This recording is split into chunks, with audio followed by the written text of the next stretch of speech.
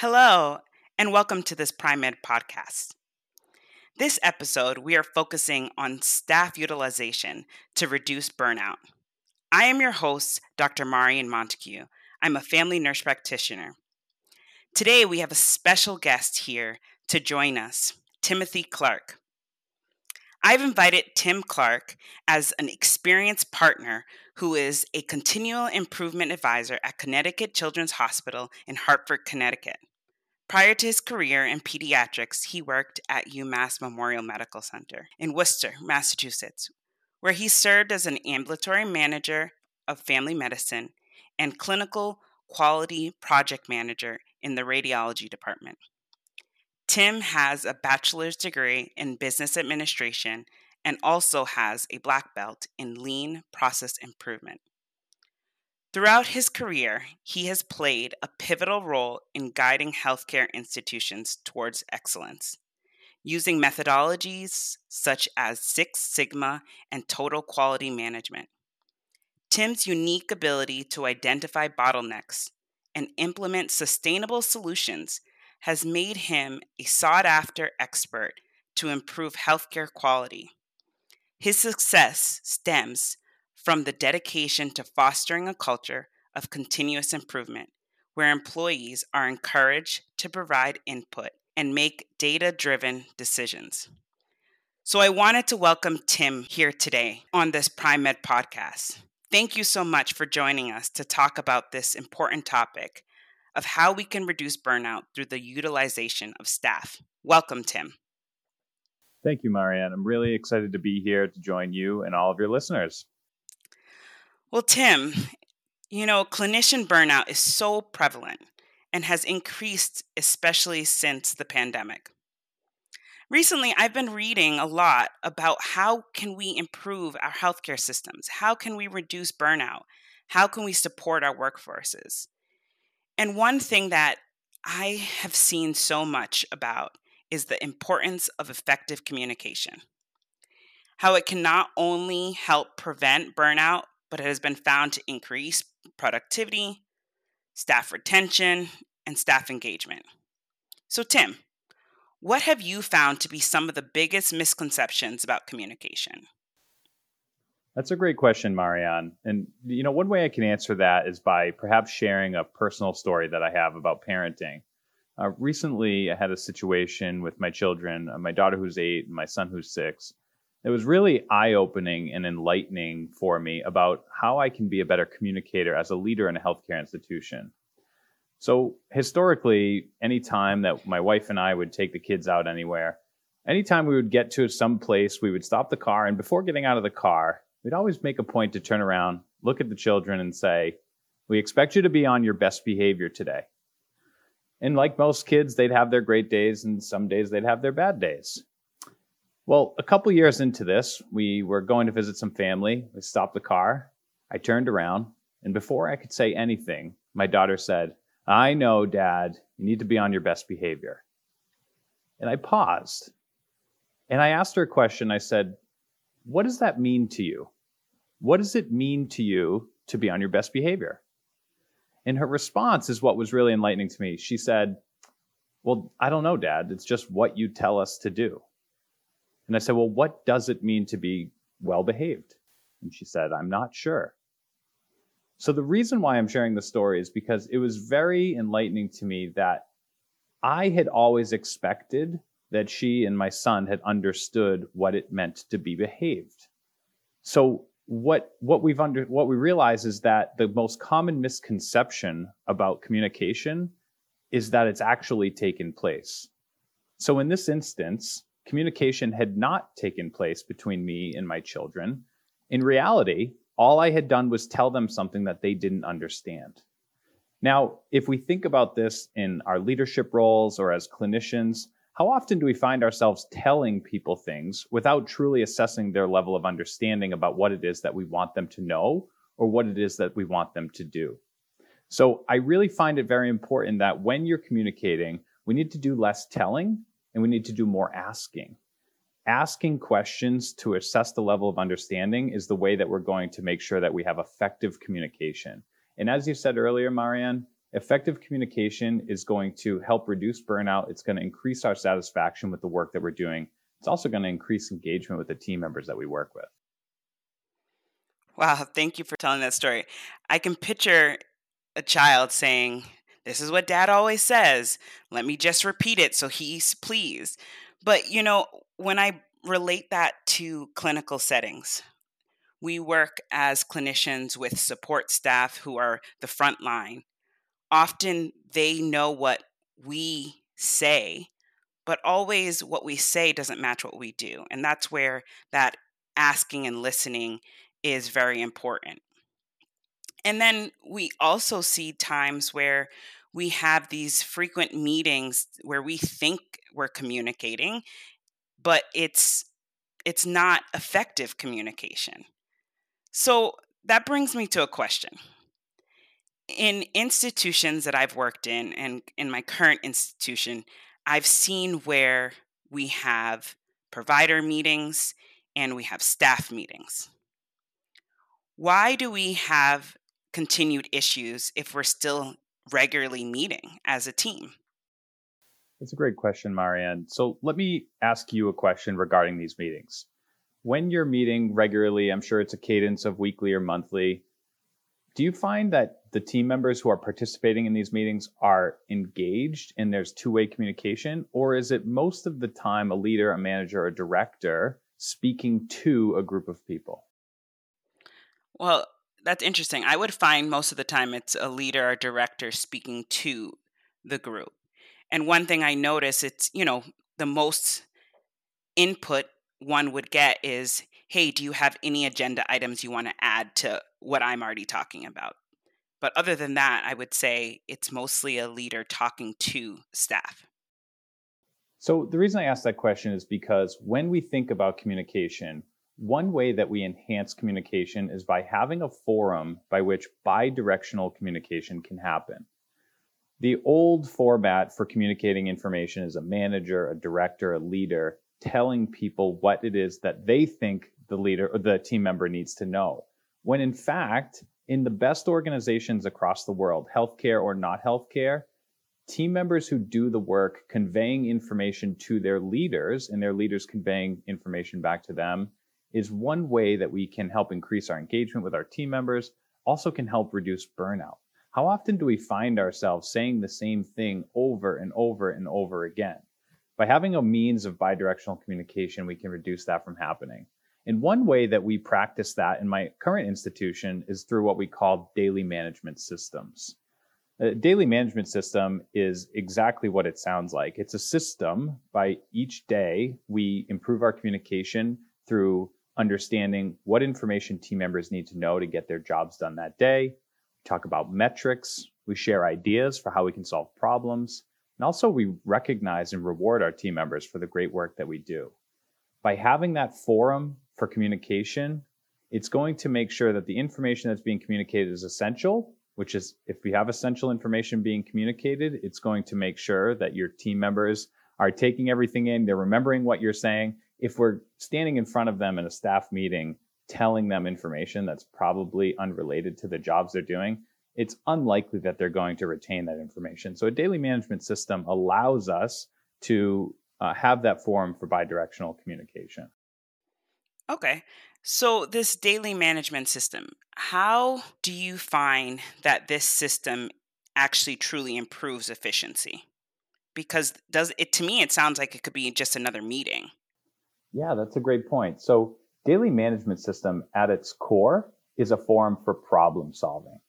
A really robust daily management system will not only have communication of important information, not only will it have information about what we need to get our jobs done today, such as making sure we have the right equipment, the right staff, the right supplies, but it also can help us assess whether we're winning or we're losing.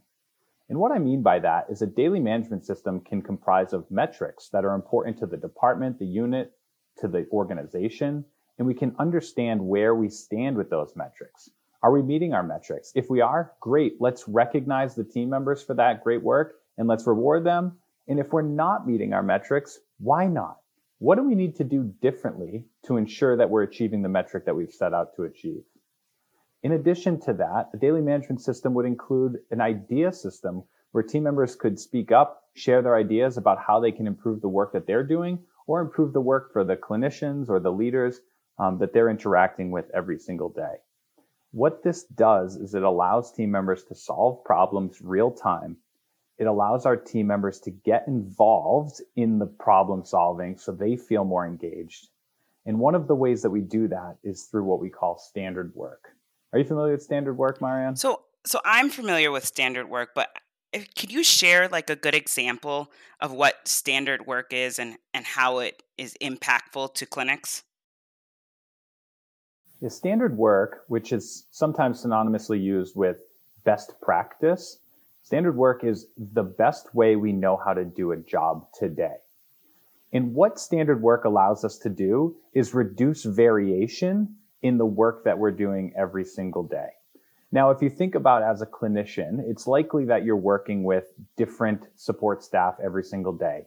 Maybe you work with one medical assistant on Mondays, a different medical assistant on Tuesdays.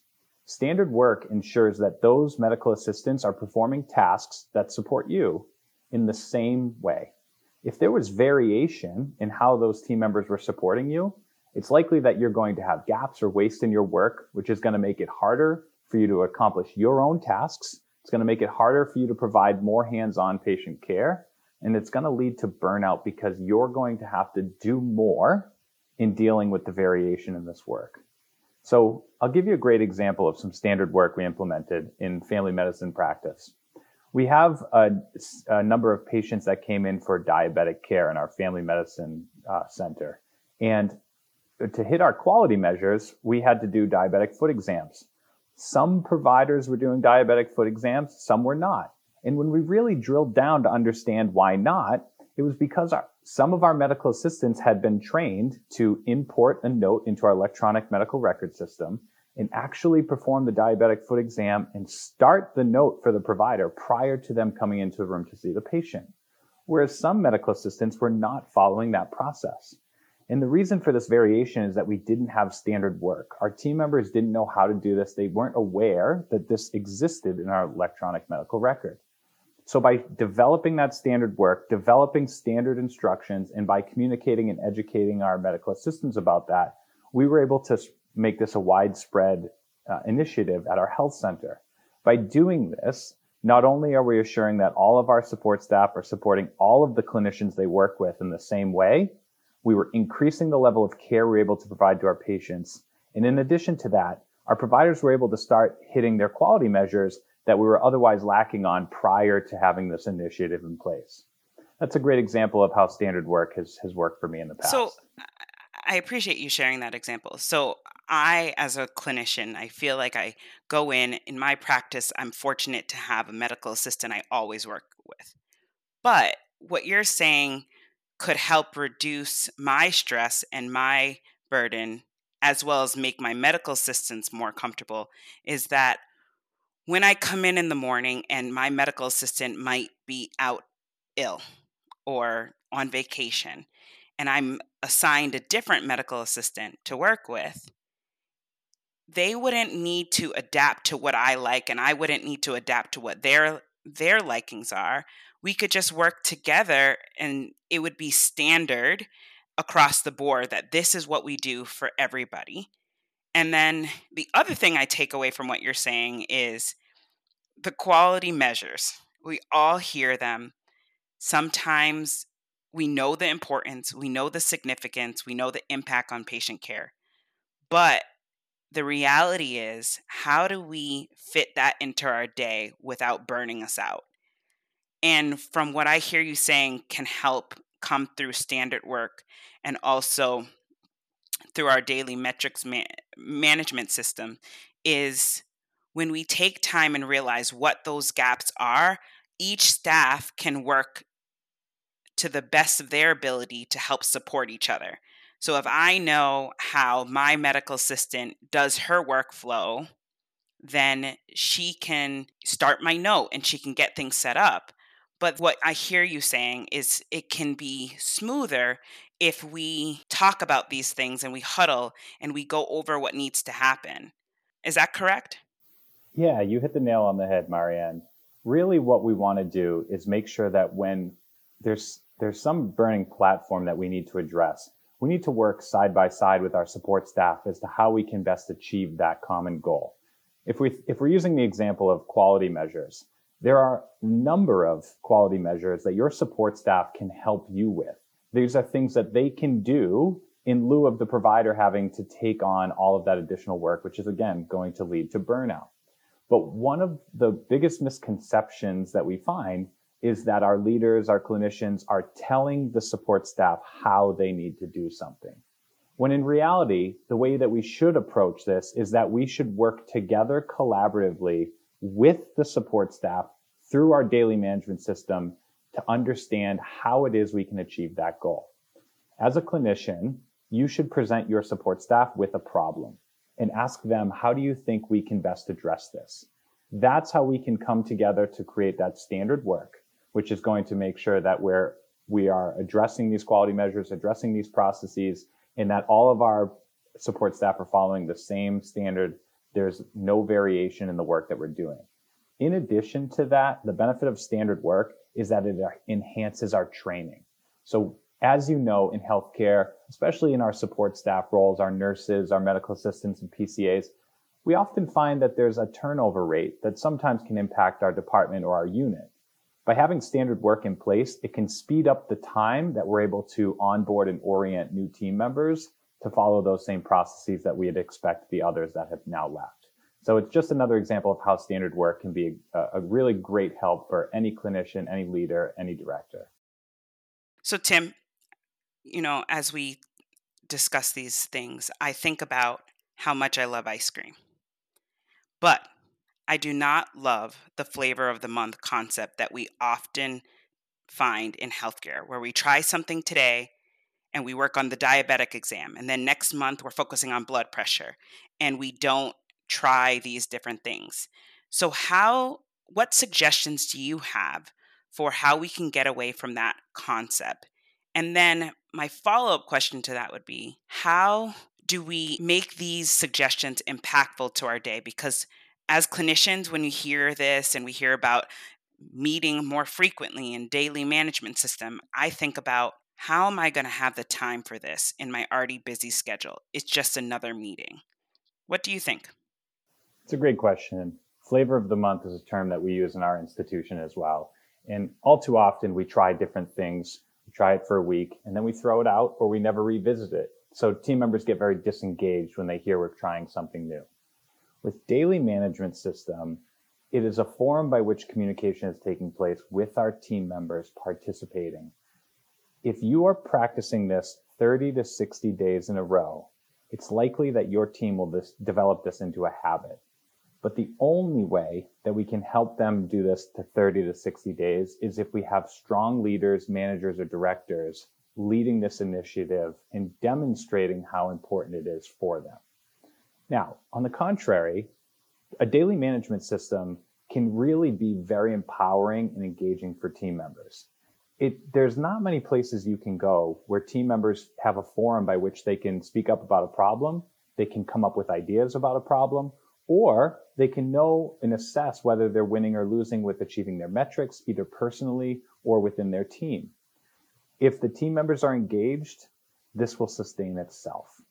Now, the other thing I wanted to say about daily management system and tie it back to the standard work was that in full transparency, standard work is very helpful, but we cannot just create a document that's standard work, distribute it to everybody, and expect to never revisit it again. We need to take our standard work to our daily management huddles. We need to talk through it. We need to understand, are we following this new standard work that we've just developed? If we are, great. How can we continue to improve the standard work? What other ideas do we have to make this better? But if we're not adhering to the standard work, if we're not following this, rather than just getting upset and blaming the person who's maybe not adhering to this, we need to blame the process and understand, if we're not doing their standard work, why not? What is getting in the way? What are the barriers that we need to address that we can make this work in the way it was intended to? What do we need to alter or change to make this effective for everybody? daily management system allows that forum of problem solving and collaboration to happen every single day. When we think about these daily management huddles, we don't want this to turn into another meeting. It should not be 1 hour, 2 hours every single day. In reality, a daily management huddle should be 5 to 10 minutes. Let's communicate about the most important things. Let's solve problems, and let's talk about our metrics. That's it. If you can do that 5 minutes every day, it's going to save you so much time down the road. Think about all the waste you have in your work every single day. Daily management system will remove that waste, come up with solutions to how you improve your work. Now you have, although 10 minutes extra on your day, you're saving hours a week in waste and gaps because of all the problems you solved. So although initially it seems like another thing, long term, it's really going to impact removing all of the barriers and all the waste that you experience every single day in your work. Well, Tim, thank you so much. I have truly appreciated hearing your insight today that you've given us. Listening to what you've said, we understand the value of communication and how burnout has been so prevalent in our world today, especially in our healthcare systems. As a clinician, I see the value in this daily management system. At first, I was like, oh, another meeting. But when you describe it as a targeted meeting to be productive, to discuss our metrics, to see where our gaps are, and I'm sure it can be used in place of these long, drawn out staff meetings and provider meetings that often are leaving us frustrated, feel like our time's wasted. And so I feel like as clinicians, we can take these insights back to our practices and look at what we're doing. But also, thank you for the insight that this is not something we need to add all in one day, and we have to roll it out in a meaningful way. So, thank you for joining us today, Tim. I really appreciate your time. I really appreciate you having me, Marianne, and I look forward to collaborating in the future with you. Thank you all for listening today and joining us on this Pri-Med podcast.